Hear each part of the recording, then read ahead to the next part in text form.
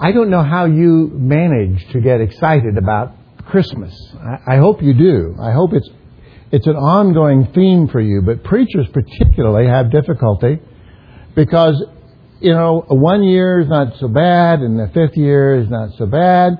But, 15 years and every year you're getting ready. You're preaching, well, what am I going to preach about that I haven't already said or spoken about? But it is difficult. How do you keep it together and get excited and focused on what is important about the Advent season? Now, I said it. Do you celebrate the Advent of Christ? Now that you said, he just said a Lutheran word, didn't he? Advent, my goodness, that's it, at least in my tradition. I didn't hear about that until I was an adult. Advent, though, has become a way to help me get ready for Christmas. It really is. Advent literally means the coming or the beginning, and in this case, the coming of Christ. And we talk about the first Advent versus the second Advent, which would be the second coming. And the first Advent in the normal liturgical calendar is the beginning to think about Christmas. It's how we put it together. And the first week, which is today, on the Advent calendar, is a focus on the prophecies. What does the Scripture have to say about the coming of Jesus? And why should we get all tingly inside over the prophecies and we've been through some of that before, in the prediction of Bethlehem of Ephratah being the birthplace, and I want us to take a little different road to the stable in Jerusalem this year. And since I have the privilege of addressing you this morning, I get this week and next week to do what I want to. Isn't that wonderful? And I hope it won't be too painful for you. But I want us to think about the presentation of the Lamb. Now don't check out on me. Don't close your mental notebooks here and say, he's confused. He thinks it's Easter. No, I don't think it's Easter. But I want us to think about the presentation of the Lamb in terms of thinking about part 1, the beginning, and part 2, I have to ask Pastor Paul to invite me to give you part 2, because it's too much to include in one message this morning. So I'm going to tell you up front that there are 10 major points, or they may be eye bolts for holding down the tent. But I'm going to give all the 10 of those to you, but I'm only going to preach or speak about 5 of them. Okay? So the last 5 will come the next time I have an opportunity to address you, preferably sometime around Easter. So what can we say, and where should we begin? I think it would be good if we began by reading some Scripture together. And I'm going to ask that we look at 1 Peter. Is that fuzzy to my eyes only, or are you okay? A tad fuzzy? Let's see. A or B? A or B? Okay. Let's read this out loud together.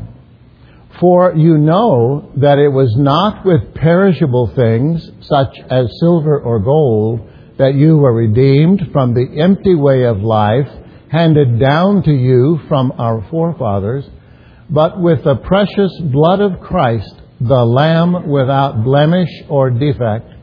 He was chosen before the creation of the world, but was revealed in these last times for your sake. Through Him, you believe in Him, raised Him from the dead, and glorified Him, and so your faith and hope are in God.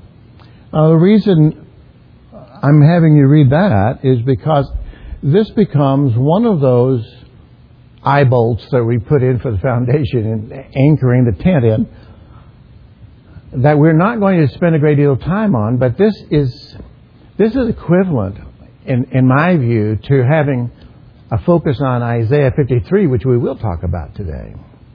And the next time we get to part 2, we're going to focus more on this. But I want you to look at a couple of parts of this. Look at this section right here. But with the precious blood of Christ, a lamb without blemish or defect. That has a major consequence for the birth of Christ, as does the fact that He was chosen before the creation of the world, or the foundation of the world, and was revealed in these last times for your sake. Also, this is quite interesting, that in verse 21, right here, and so your faith and hope are in God. I think it's quite telling that hope is introduced in this text for the first time in regard to the Lamb. So you kind of put that aside as we move through this message this morning, and we'll think in terms of how this fits together. If we're going to think about the manifestation or the presentation of the Lamb, where are we going to go?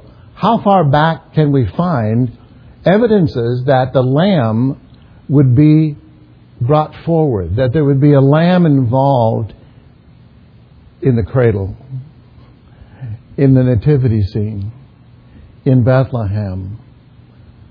And where is this going to take us? Now, when I look at Scripture, one of my favorite Christmas texts is found in Hebrews chapter 1.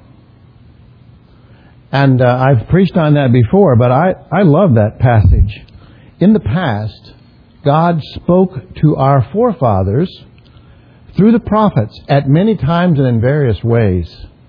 But in these last days, He has spoken to us, how? By His Son, whom He appointed heir of all things, and through whom He made the universe.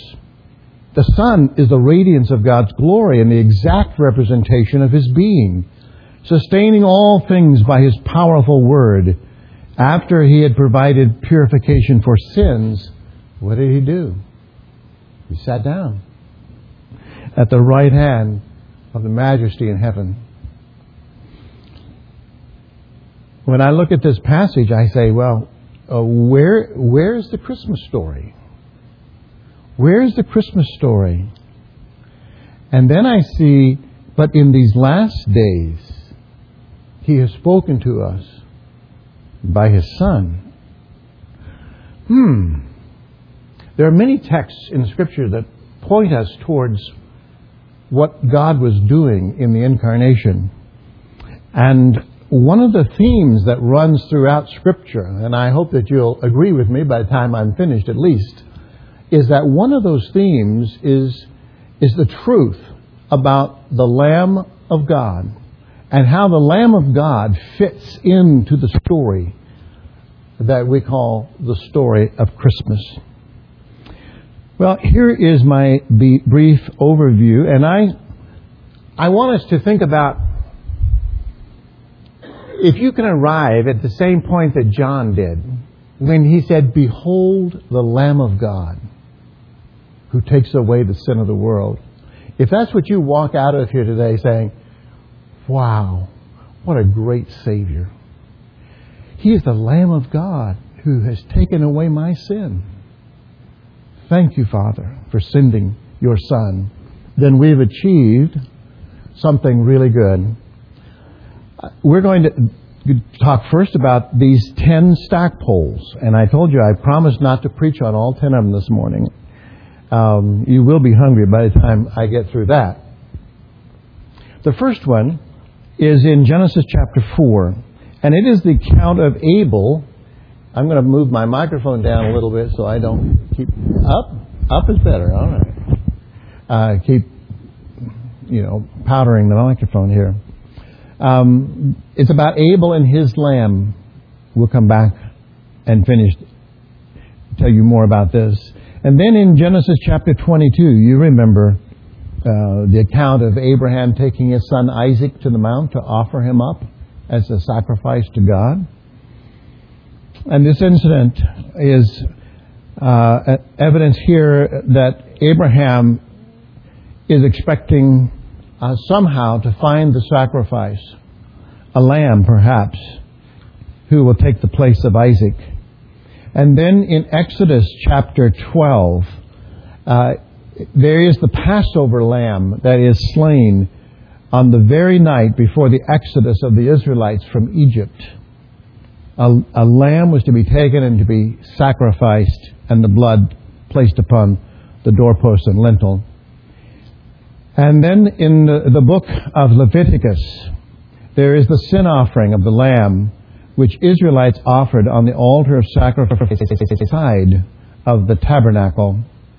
We'll come back and address that as well. And then coming to what some scholars have said is the high point or the Mount Everest of the Old Testament, Isaiah 53, where we see this picture in one of the servant passages, suffering. This is the iniquity of us all. In the Gospel of John, chapter 1, beginning with verse through the end of chapter 136, there is the Lamb that is announced by John with these words, "Behold the Lamb of God who takes away the sin of the world." And then in Acts chapter 8, there is the incident of the Ethiopian official who is found reading and driving. I must confess, I got through graduate school reading and driving. It's not safe, but it can be done. In his case, he was driving a chariot and reading, and God had Philip do a sprint down the road from Gaza to Ethiopia, and caught up with him and said, "What are you reading?" And he said, "Well, I got as far as Isaiah 53, but I don't know what it's talking about." And so Philip described what it was that he was reading about, and described him as the Lamb who is Jesus, the Messiah. And then in 1 Peter 18 through 21, you read it with me just a few moments ago. It is quoted by way of introduction, in which it tells that we were redeemed by the precious blood of Christ, as of a lamb who is without blemish and without spot. In the book of Revelation, chapter 5, the Lamb is enthroned. The Lamb is being enthroned. They're looking for someone who is worthy to open the book. Do you remember the passage? And they see one who appears to be as a lamb who has been slain from the foundation of the world. And then finally, the last of the 10, in Revelation chapter 21 through 22, there is the final vision of the apocalypse, in which the Lamb is seen reigning in the New Jerusalem and the new heaven and the new earth. So these are the 10. Let's go back and see what they tell us about the Lamb.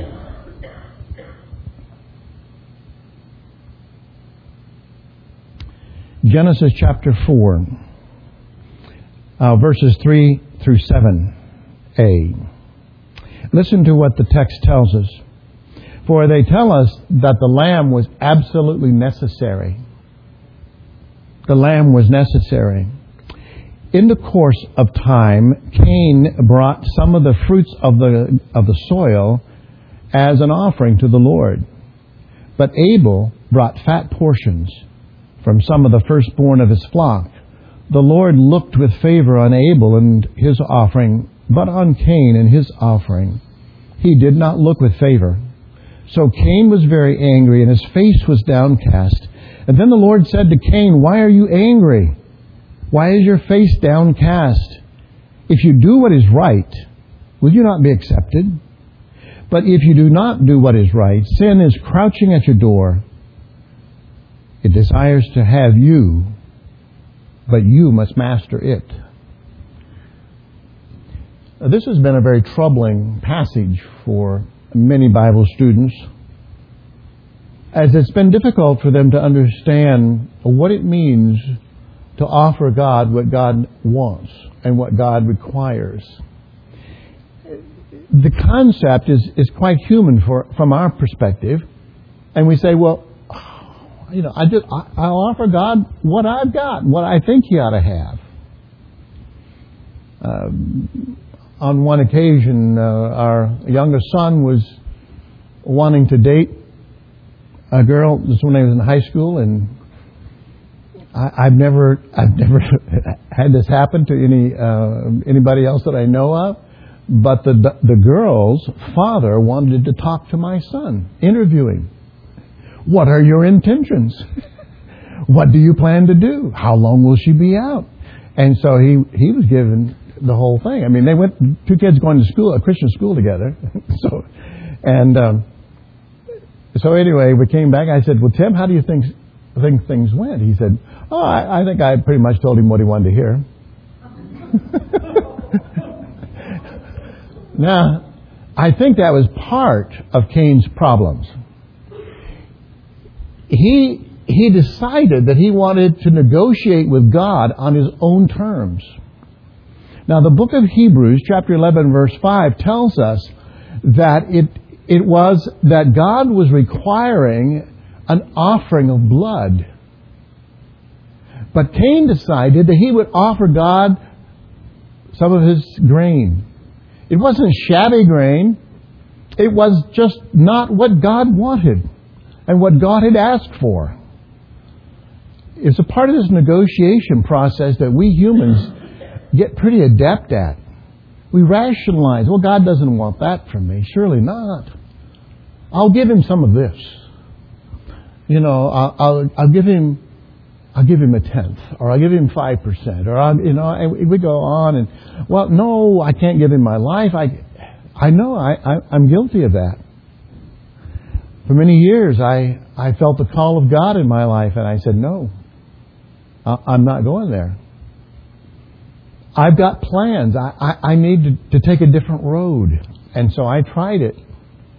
And I don't walk with a limp all the time, but I know what it's like to walk because you've wrestled with God and you come out the loser. I've discovered that there's great joy in doing things God's way. And at the very beginning of this, in this very first instance of Scripture in Genesis chapter 4, we see that God has told these two brothers what is to be accepted. Abel's sacrifice accepted. Cain's not accepted. What was apparent here was that there was a sacrifice that was to be made. Blood was to be offered. A lamb was to be killed. It was absolutely necessary to what God's purposes were. And then we turn to Genesis chapter 22, a passage that is perhaps even more familiar to you. Abraham took the wood, verse 6, from the burnt offering and placed it on his son Isaac, and he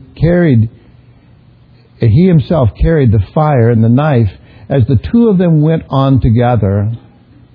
Isaac spoke up and said to his father, Abraham, "Father?" "Yes, my son," Abraham replied. "The fire and the wood are here," Isaac said, "but where is the lamb for the burnt offering?" Abraham answered, "God himself will provide the lamb for the burnt offering, my son." And the two of them went on together. What is remarkable about this passage, and there are many things that are remarkable about it, is that God is the one who will provide. He is the one who provides the lamb. He is the one who provides the acceptable sacrifice. God himself will provide the lamb. I think it's quite remarkable that one of the words that we have for describing God comes out of this passage. Have you in your life at some point ever said, when you're waiting upon God to deliver something that you've asked him for, and you've said, He is Jehovah Jireh. I have. It means God Himself will provide. God will provide. The Lord will provide what is needed. And here, this is the place that Abraham came back to and said, that place needs a new name.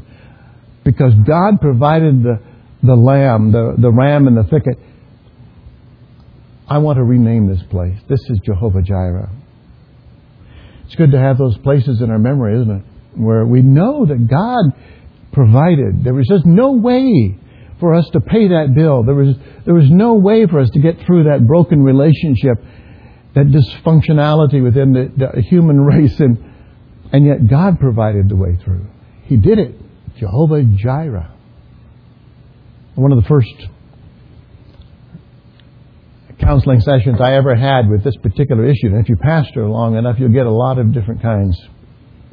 This is a terribly messy dysfunctionality of blended families.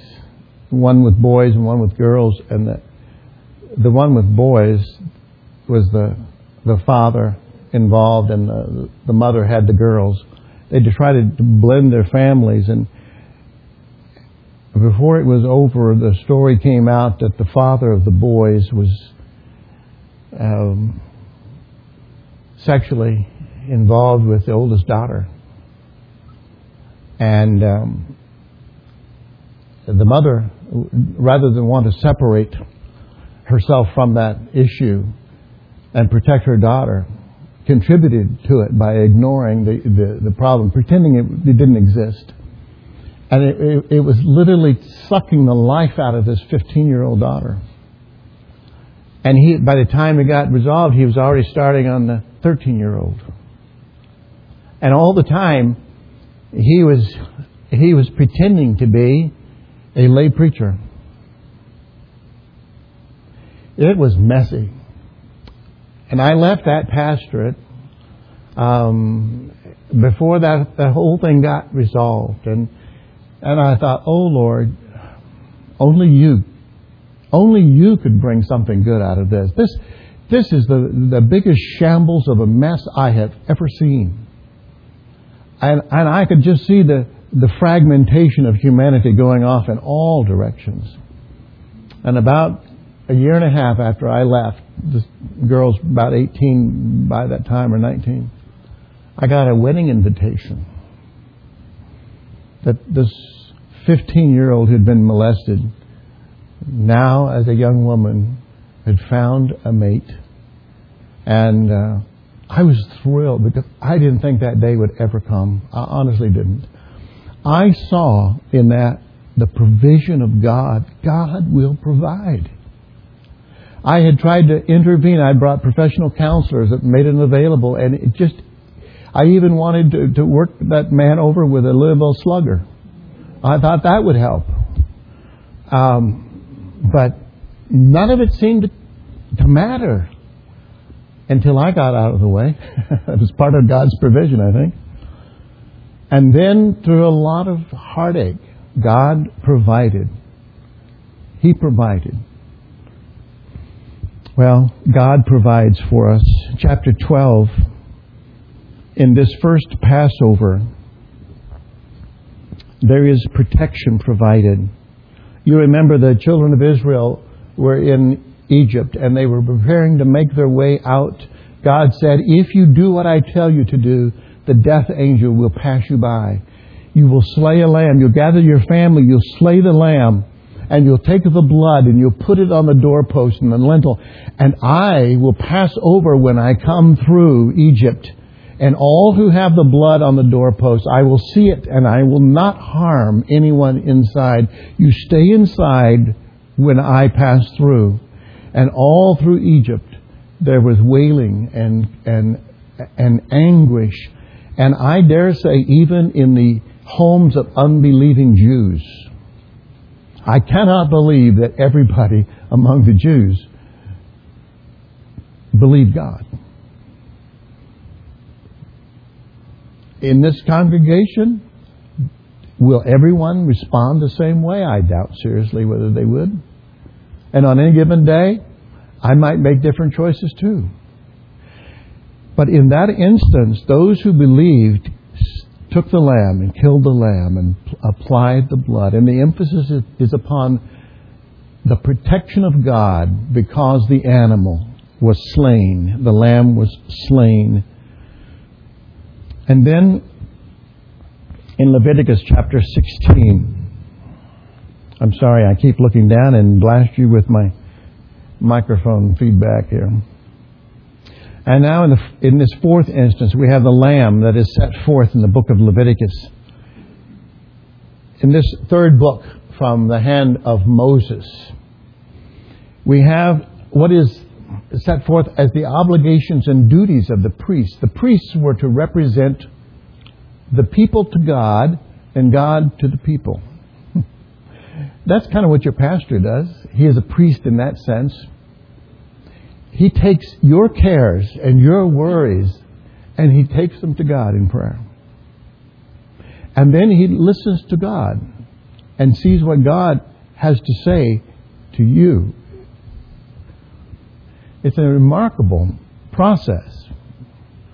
And I believe that God requires much of the vessel that he chooses to speak through. In this particular passage, we find that it is the character of the priest that God wants to define and develop. There is a horribly awesome picture of what happens to the priesthood in the book of Malachi.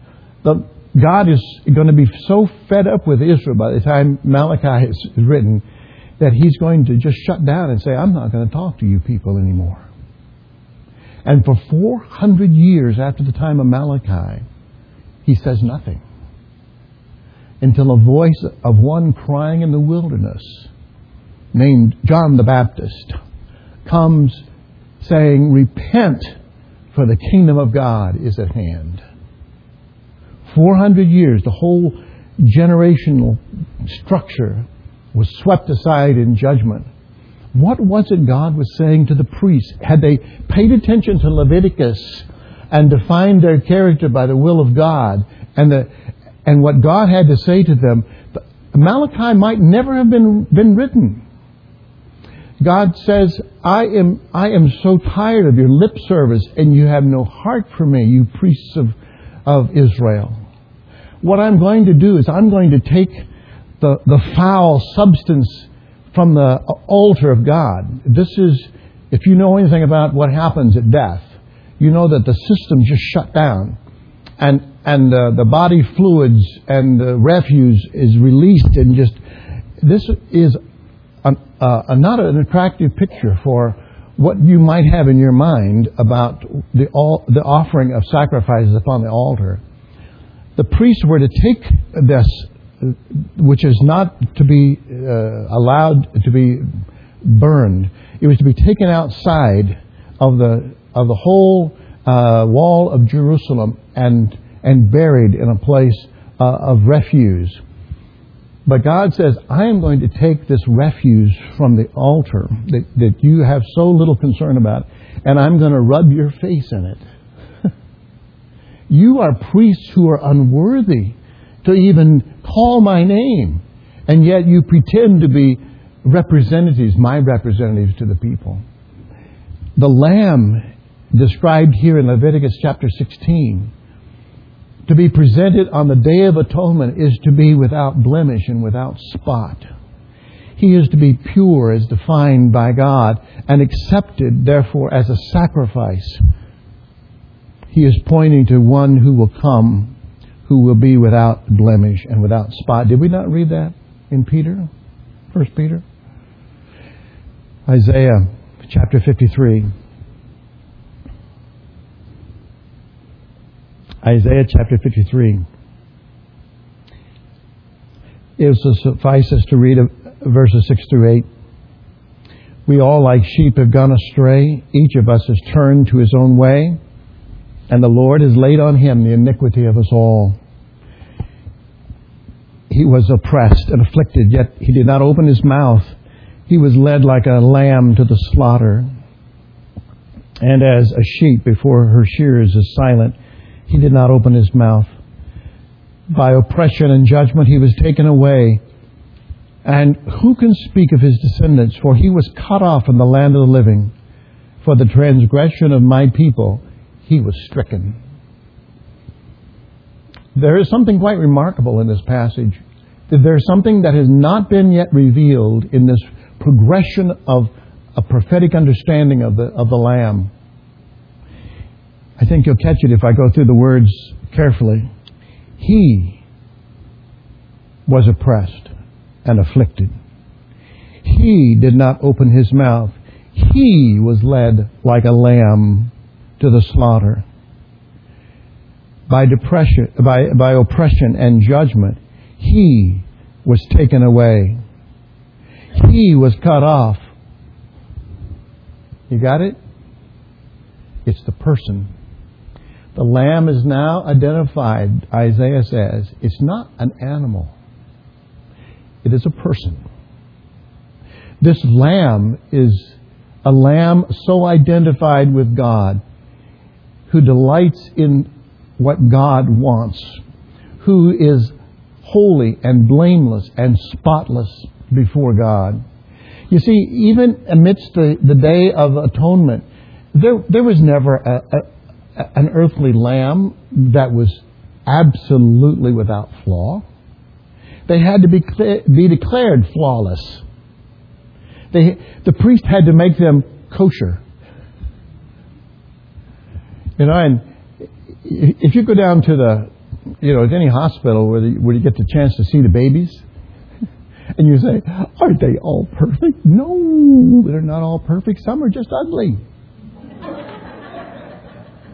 Some of them got little pointy heads, and some of them have lots of hair, some have no hair, some had poked themselves in the eye, and we declare them to be beautiful. Do we not?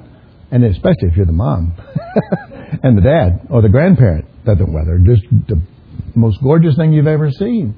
Well, imagine the priest who had to declare the lambs that were to be accepted for sacrifice. He declared them to be perfect, but they were not intrinsically perfect. And so the Lamb that was to be accepted came as a person. He is intrinsically perfect. Let's look at this again. The Lamb in Genesis chapter 4 is necessary for a sin covering, and therefore is a propitiation. The Lamb that comes in Genesis 22 is a substitutionary lamb. Abraham was going to offer the sacrifice of his son, but God offered a substitute. And so he comes. Let me just back. I think I've got this in a little bit wrong order. Here, we're coming on it. Here we go. As a substitution. By the way, we're going to hold this one because I want you to have a clear understanding of what propitiation is. In Exodus 12, it is the protection. Remember the blood on the doorposts? In Leviticus, it is the absolution from guilt, from the one offered from the priest as well, from guilt. And in Isaiah 53, it is expiation that is in focus. Now, there is a difference between expiation and propitiation. Now, these are fanciful words, that if you probably have a conversation and start talking now until Christmas, you probably will never use either one of these words. But they're biblical words, they're theological words, and they describe something very significant. Propitiation really means covering. In the Ark of the Covenant, the Ark had two angels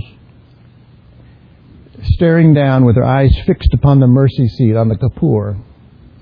The priest would come and take the blood from the sacrifice, and with a hyssop, blood in a bowl, hyssop in his hand, and dip it into the bowl and sprinkle it on the mercy seat. Why? Because the law was inside or under the mercy seat. And God's eyes, symbolized by the two angelic beings looking down upon the mercy seat, His eyes were then blocked from seeing the law once the blood was applied. And therefore, the sin was not taken out of the way, it was covered. It was covered. Well, what happened to the sin? It was held by God, but not done away with. Did the individual Israelite believe that his sin was dealt with? Yes. Could he function believing that he had met with God and God said, "Go, I have dealt with this"? Yes. But his sin was only being held. Expiation that comes in focus by the prophecy of Isaiah means that the sin is taken out of the way. It is dealt with permanently. As far as east is from west, God deals with this sin, and He promises never to bring it back to their mind or their hearts again. That's what the new covenant is about in Jeremiah. The promise of a new covenant. He says, I will write a new covenant upon their hearts, not upon stone tablets. And then what? And I will remember their sin no more. Isn't that wonderful? And it has to do with the Hebrew way of understanding what was going on with time. When a Hebrew remembered something, he remembered God's presence. He remembered Israel going through the Red Sea. It wasn't just that he said, well, yeah, history tells me that event took place back in, whenever. It's that he believed when he brought it back to his mind, he was a participant in it. That's entirely different. One of my kids asked his mother once, he said, "Mom, were you born closer to Abraham Lincoln or George Washington?" And his mom said, "Well, son, if you put it like that, I guess it was Abraham Lincoln, but they didn't know him personally." But you see, the child has an ability to say, well, time is not so much linear, it's right here. It's not this way, it's this way. And so for him, history is now. What does he know about history? And so when the Israelites believed that when they remembered something, they brought it back into their consciousness and they participated in the event. So when God says, I will remember their sin no more, it means He has released it. And He'll never, ever again call it back into remembrance. He's never going to hold it to our account. That's what expiation's about. And there's only one place where that takes place. There's only one event where expiation takes place. And it applies for those who came before the time of Christ and those who came after.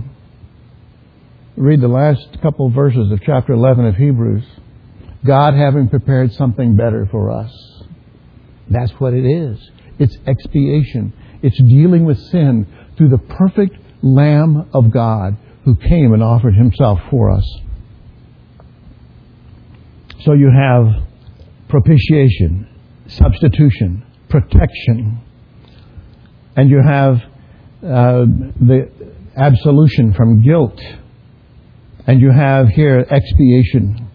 But there's more.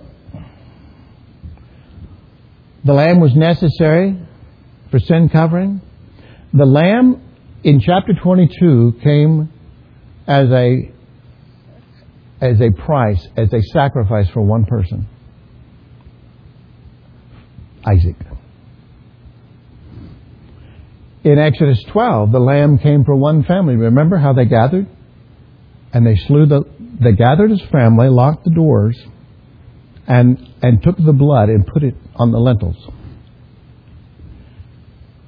In Leviticus, it's the lamb for one nation. God was concerned about Israel, and the lamb was concerned about one nation. In Isaiah 53, the lamb was given for the elect of God, all of them. Or should I say, all of us. Well, I want to take just a short bunny trail here by way of application. Because if we don't ask the question, so what? You go home and you say, well, okay, we talked a little bit about the nature of the sin offering that was to be offered in the lamb, but so what? Michael Card wrote a book a few years ago called Emmanuel. I grabbed it off the shelf a couple of weeks ago when I was looking at this particular message, and it spoke to me. Maybe it will to you. Listen to what he says. If people today would just look at the birth of Jesus straight on, they would be puzzled that we should celebrate the horrific birth of a baby who was born to die. The contradictions should be more than the world can take. If Christianity could just be seen for what it is, a paradox and a mystery, the beginning in that dirty stable is one of the greatest mysteries, the plainness and greatness of Jesus, the grime and the glory. Wise men with gold in their hands and shepherds with sheep dung on their shoes. A smelly stable below and a shining star above. The birth of a gentle lamb who was the fiercest lion. Now, sometimes it takes our own children or another child to really help us understand profound truth. Our daughter was 5 or 6 years old, and she's still a happy kid. She'll be. This is our last couple of weeks of being 39. When she was 25, I called her. She was working in Chicago. I called her on the phone. I said, "Hi, honey. This is Dad. Happy birthday, and I can no longer be your father." And she said, "What are you talking about?" I said, "I am just too young to have a 25-year-old. And she said, "Oh, that." Okay. Julie was, she was a happy little kid. And she loved to sing. She had the sweetest little voice. And we had music going all the time, especially at Christmas. We love music, and she rounded the corner, skipping through the house one day, and I hear her singing, "Who's that baby lion? Who's that baby lion? Who's that baby lion?" And I stopped in my tracks, and I thought, "Baby lion? What are we talking about here?"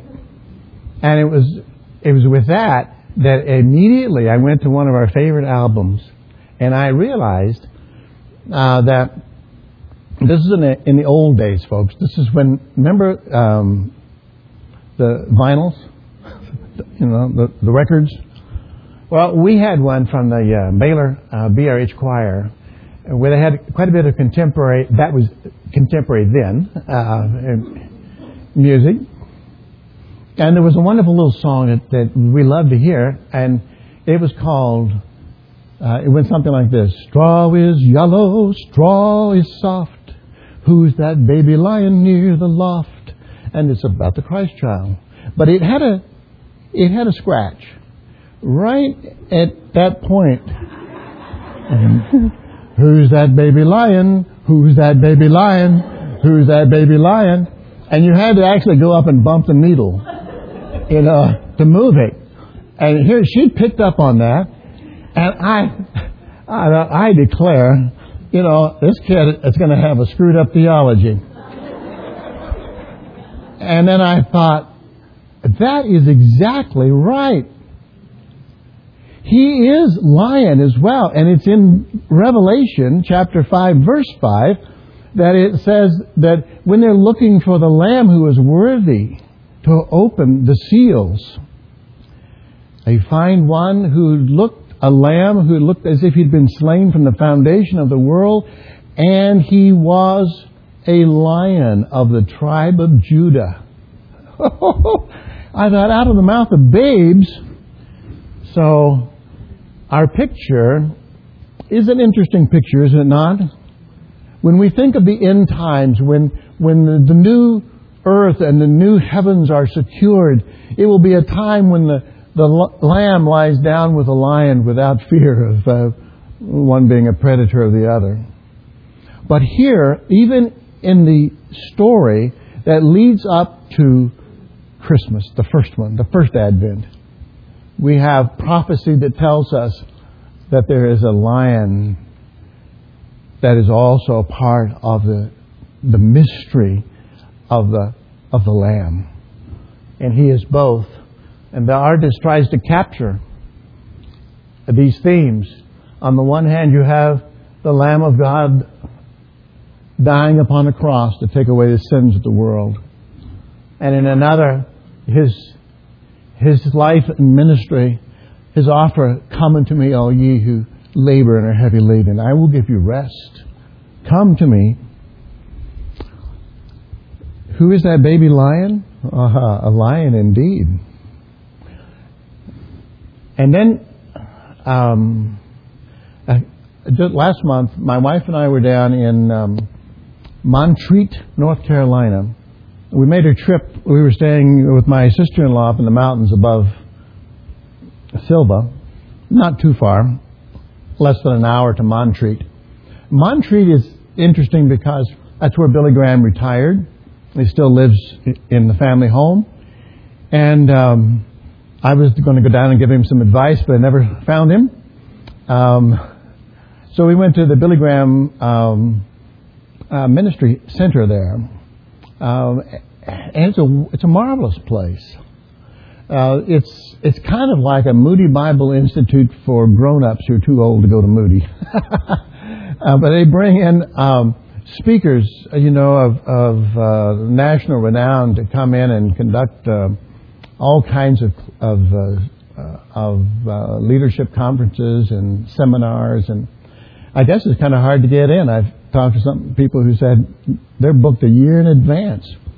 It's really a nice center. But as I toured the chapel, I was taken by this picture. It is a picture of the tombstone of Ruth Bell Graham. Now, you may not be able to read the dates. It says June 10, 1920 to June 14th, 2007. And then this part right down here is expression of Ruth Graham's funny bone. It says, "End of construction. Thank you for your patience." Now, what is this at the top? It's Chinese. What does it mean? Why does she have it put there? Well, some of you may know that she is the daughter of missionary parents to China and was born in China. But what does this mean? What is the significance of these two characters that represent words? The one on the bottom means me. And the one on the top is the word for lamb.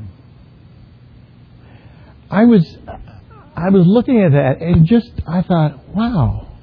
And then I heard her explanation of it. She said she wanted it carved on her tombstone because when God looked down from heaven on this place where Ruth Bell Graham lay in her mortal body, she wanted God to see her covered by the Lamb. And to see the Lamb first and to know that she was taken care of in the Lamb. And one of the guides said, do you also know that the two words, when you put them together and make one word out of them, mean righteous? I thought, wow, isn't that fantastic? When you and I have met the Lamb of God and have our sin taken care of, what are we declared?